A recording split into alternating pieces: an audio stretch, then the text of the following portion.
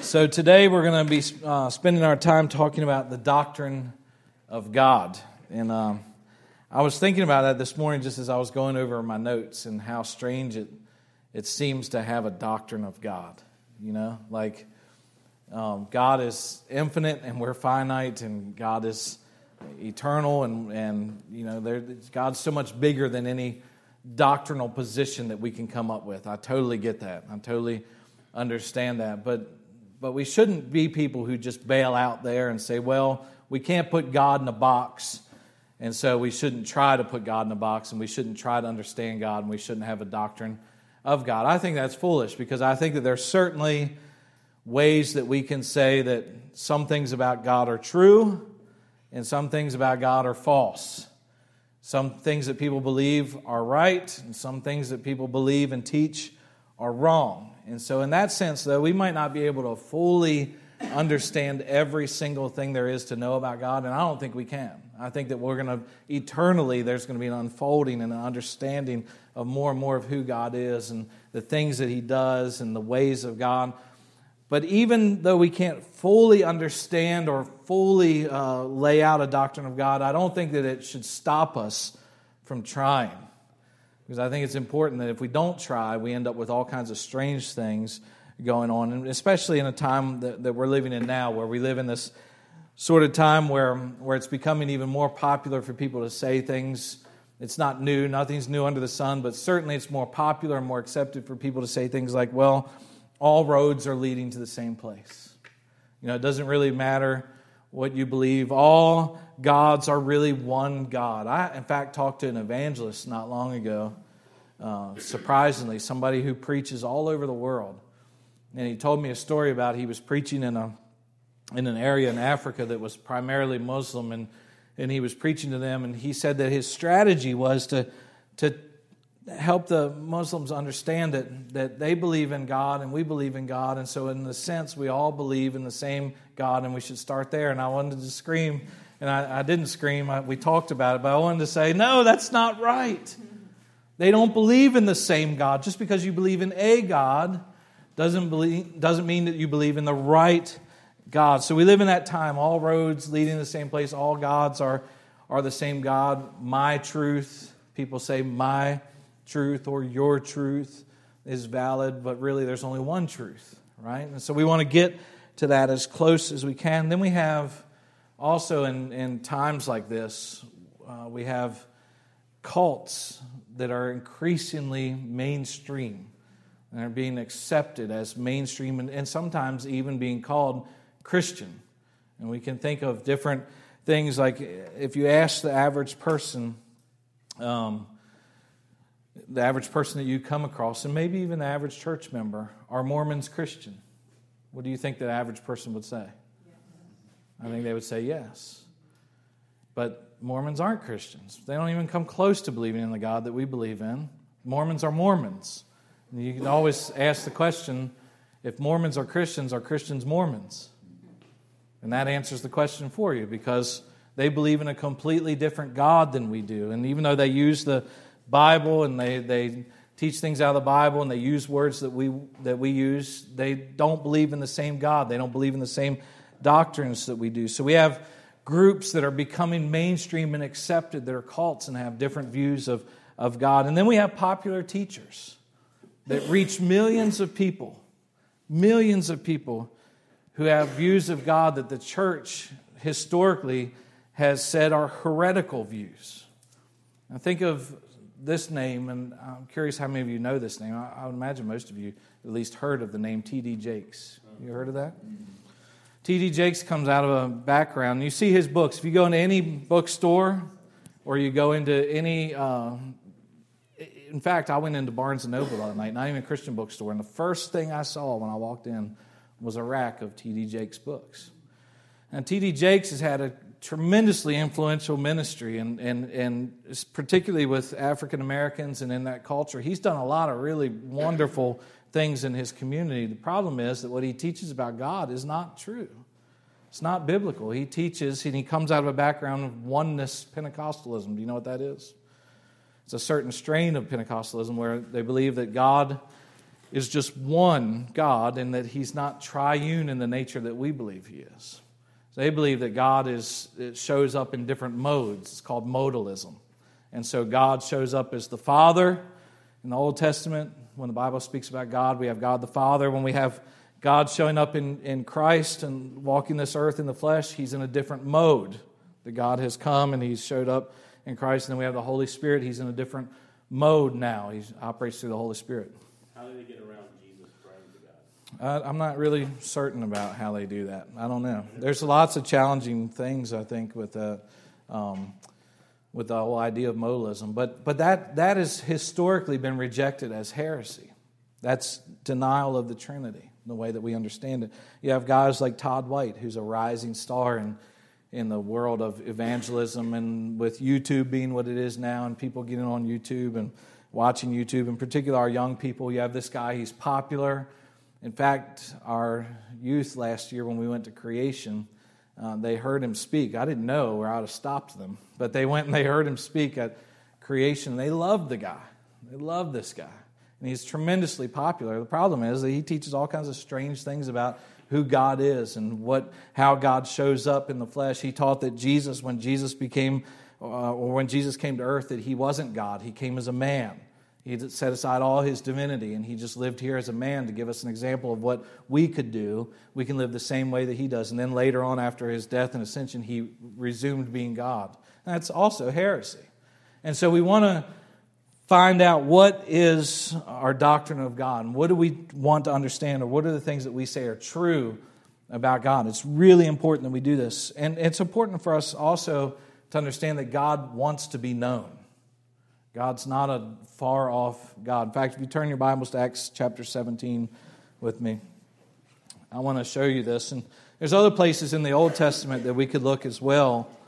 But here's just a good statement about God being known or wanting to be known.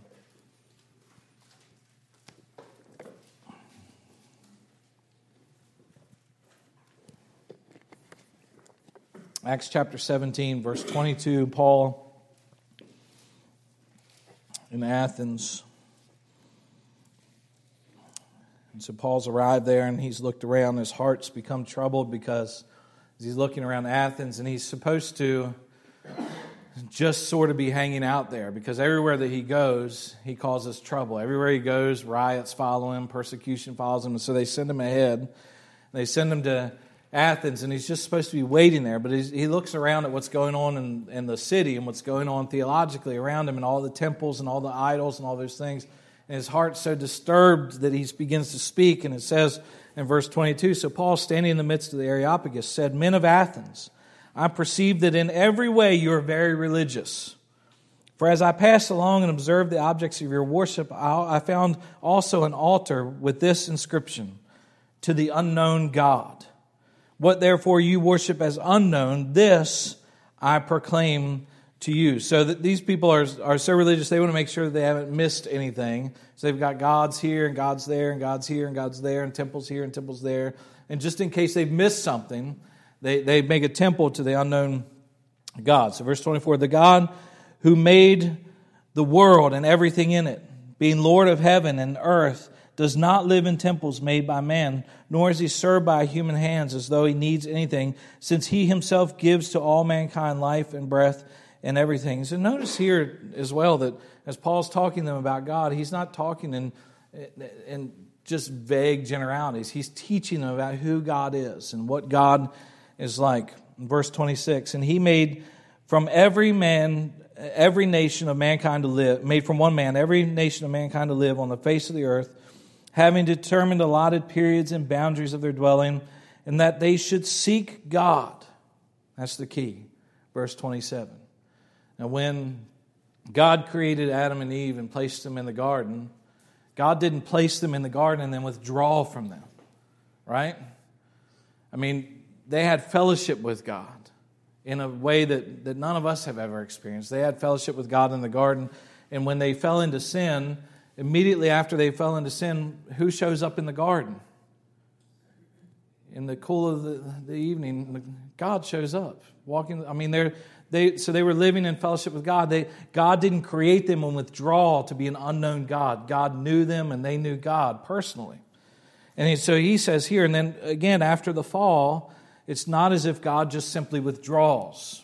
God is known all throughout the Old Testament, all throughout the New Testament. And he says that God has appointed times and periods and boundaries, and he says that they should seek God. So we're to seek God and perhaps feel their way towards Him and do what? And find Him. He wants to be found.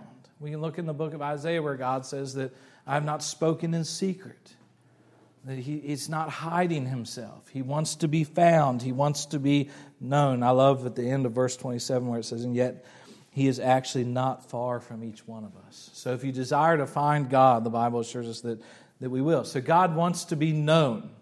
And that's another important thing when we talk about the doctrine of God, that we understand that God does want to be known by us. God does want us to have a relationship with Him like we would have with someone where we know them. I mean, you can't have a relationship with somebody you don't know, right? I mean, that sort of prerequisite to a relationship is that you know them. You have to know something about them. And so all that to say, all that introduction to say that this is important, that we're not trying to put God in a box. We can't put God in a box, but we do want to know the right things about God. We do want to know who He is and how we interact with Him. And so I'm going to walk through the articles concerning God in our Baptist Faith and Message. I'm not writing them out for you because I wouldn't have enough whiteboard to do it anyway. But I'm going to read them, and I'm just going to draw key things out of them for us. So listen to them, and then I'm going to write some things on the board if you're a note taker. These are key things that we want to know about God and our definition, what we believe in this church about God. So here's Article 2 of the Baptist Faith and Message. We dealt with Article 1 last week on the Scripture. Here's Article 2. It's just titled God, and it says this. It says, there is one and only one living and true God. He is an intelligent, spiritual, and personal being, the creator, redeemer, preserver, and ruler of this universe. God is infinite in holiness and all other perfections. God is all-powerful and all-knowing, and His perfect knowledge extends to all things, past, present, and future, including the future decisions of His free creatures. To Him we owe the highest love, reverence, and obedience. The eternal triune God reveals Himself to us as Father, Son, and Holy Spirit with distinct personal attributes, but without division of nature, essence, or being. That's a big mouthful, but I just want to draw a few things out of that for you. And when we're talking about our doctrine of God, is the first thing is that there's only one God. I mean, that should be obvious enough that we would believe that, but that's the first thing, that we say that there's only one God. And then there were all those statements in there. These are the omni statements, or the all statements about God, that we believe that God is all-powerful. We believe that God is all-knowing.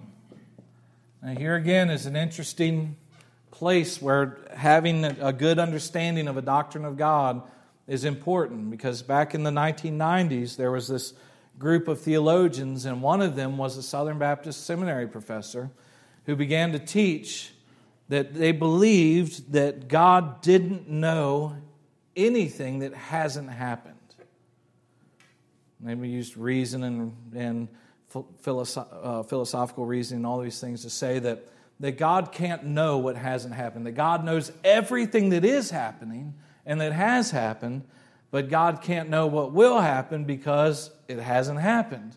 And they called this open theism. And one of the reasons that they came up with this idea, and one of the reasons why it sort of started to become popular, although it's largely just dead now, it's been squashed by the church, was it because people were struggling with this idea of when bad things happen.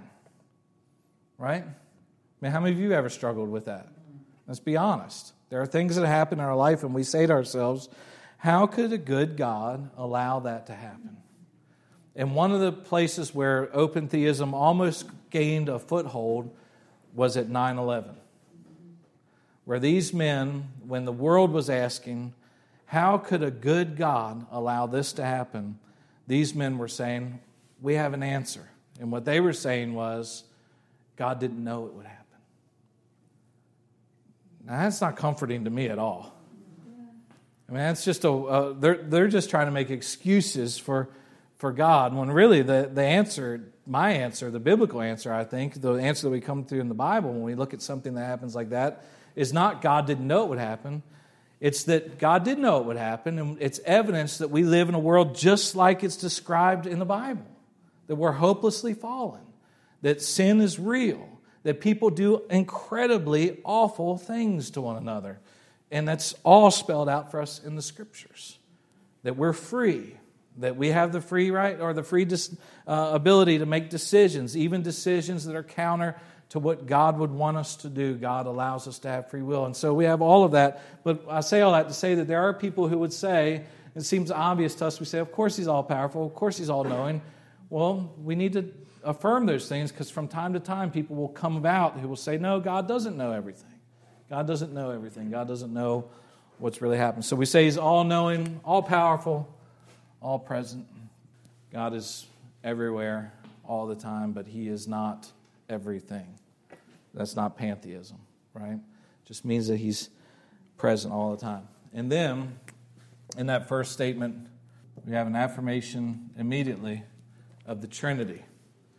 The Trinity, where it says, the eternal triune God reveals Himself to us as Father, Son, and Holy Spirit with distinct personal attributes, but without division of nature, essence, or being.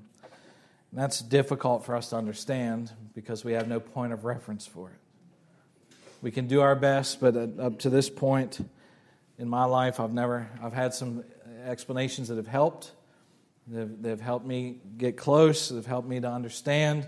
But really, there's no explanation that can fully help us to understand how three distinct persons can be one person all at the same time with distinct attributes, distinct personalities, distinct roles, and yet there's still one God. So the Trinity is hard to understand, but it is scriptural, and it is in the Bible, even though the word's not there. The word Trinity's not there. I'll give you a couple of examples just real quick. In Genesis 1, for instance, if we look at the words in the original Hebrew, when Moses writes Genesis 1 and he says, in the beginning, God.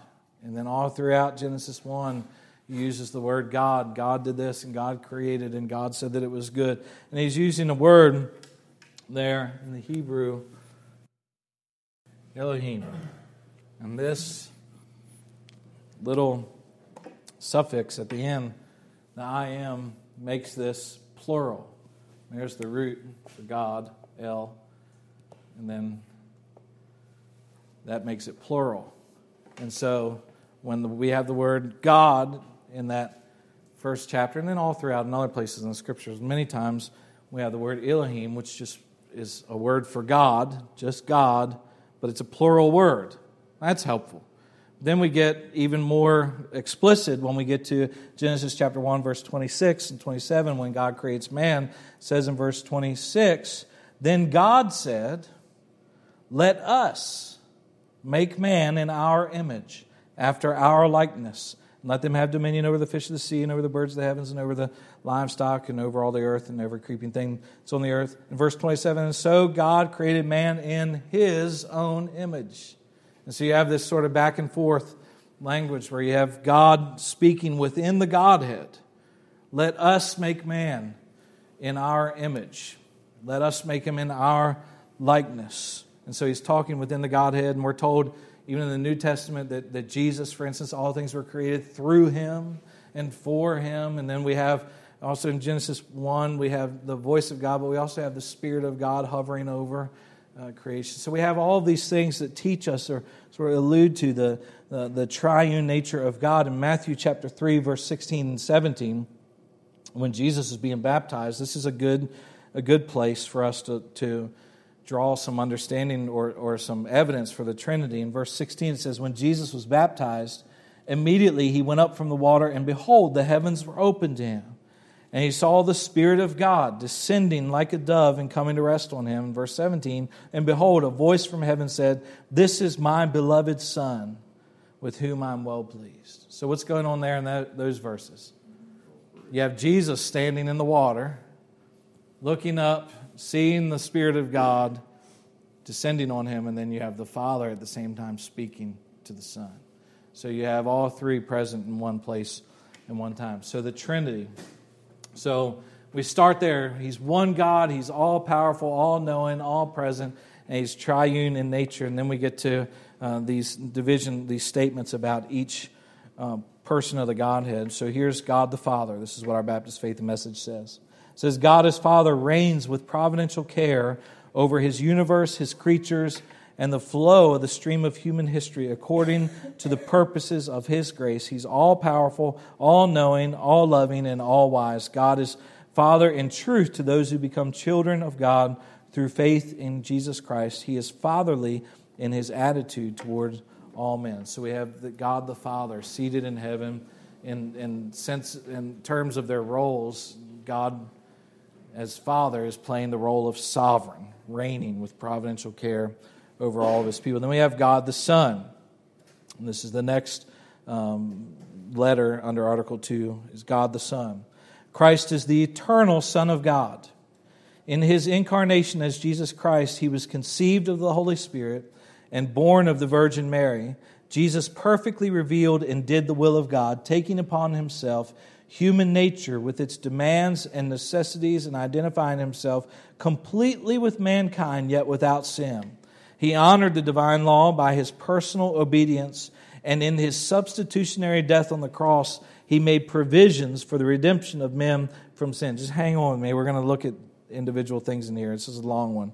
He was raised from the dead with a glorified body and appeared to His disciples as the person who was with them before His crucifixion. He ascended into heaven and is now exalted at the right hand of God, where He is the one mediator, fully God, fully man, in whose person is effected the reconciliation between God and man.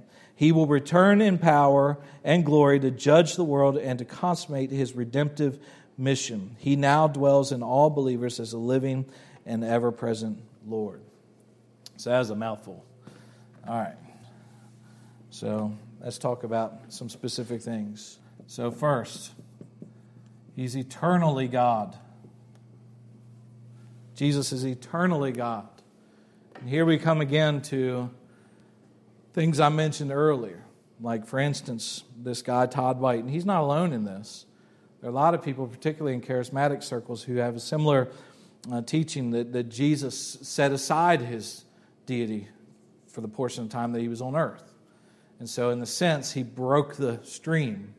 He's no longer eternally God. He was God before, and He was God after, but He was not God while He was on the earth. And that's wrong. We're not taught that anywhere in the Scriptures. Again, I use the Mormons as examples because they probably have the most developed theology of any of the cults. But for instance, the Mormons believe that Jesus was not eternally God, that Jesus was actually the firstborn of God the Father. So they have this interesting... Satan's his brother. Satan's the secondborn. And then we all sort of follow in that stream, that we were all spirit children.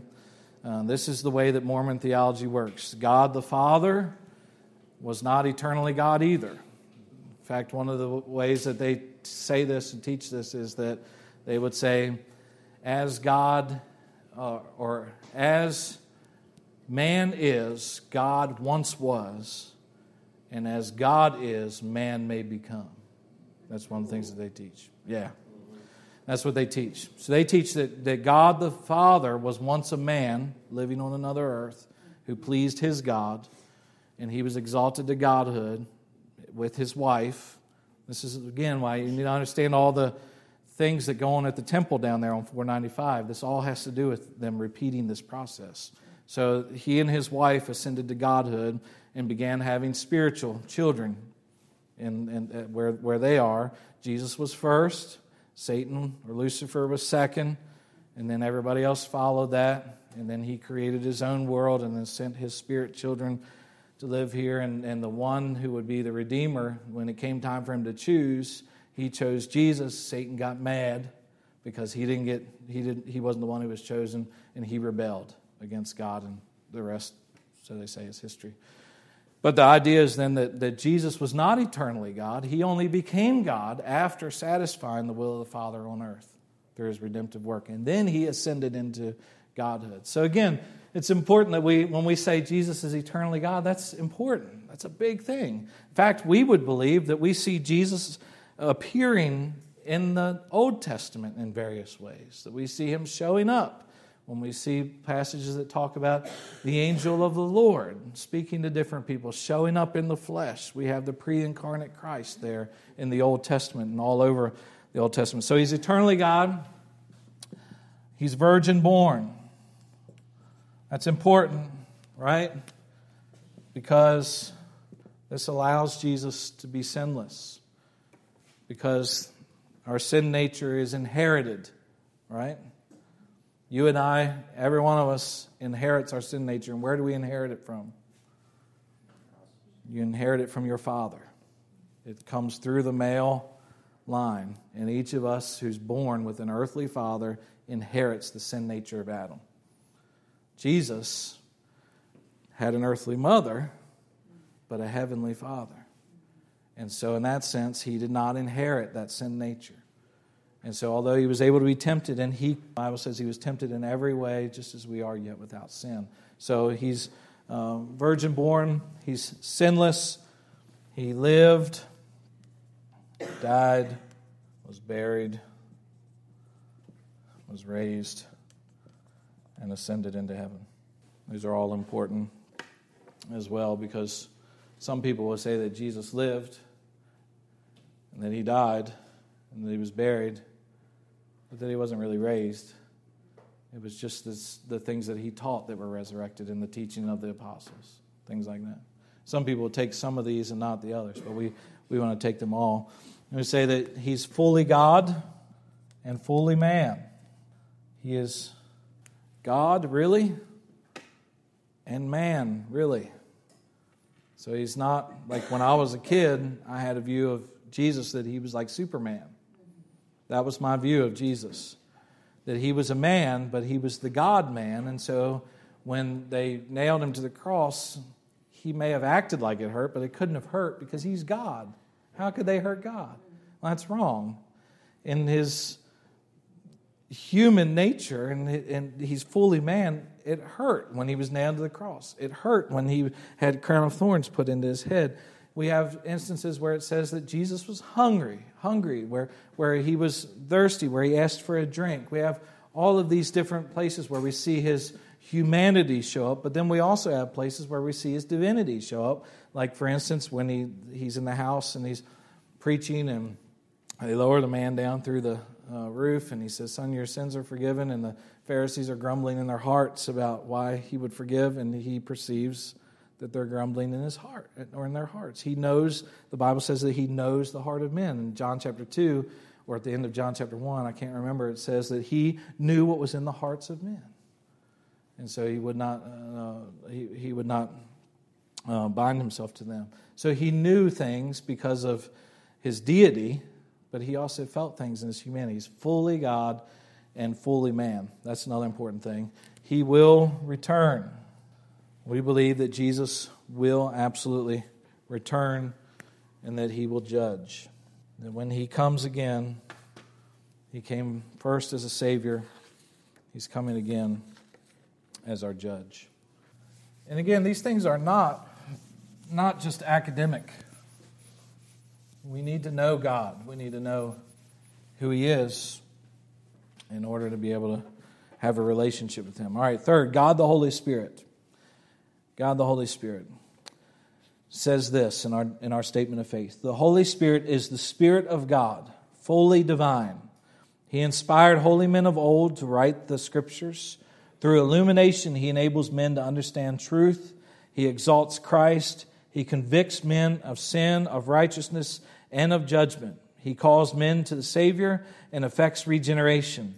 At the moment of regeneration, he baptizes every believer into the body of Christ. He cultivates Christian character, comforts believers, and bestows the spiritual gifts by which they serve God through his church. He seals the believer unto the day of final redemption. His presence in the Christian is the guarantee that God will bring the believer into the fullness of the stature of Christ. He enlightens and empowers the believer and the church in worship, evangelism, and service. All right, so a couple of things there.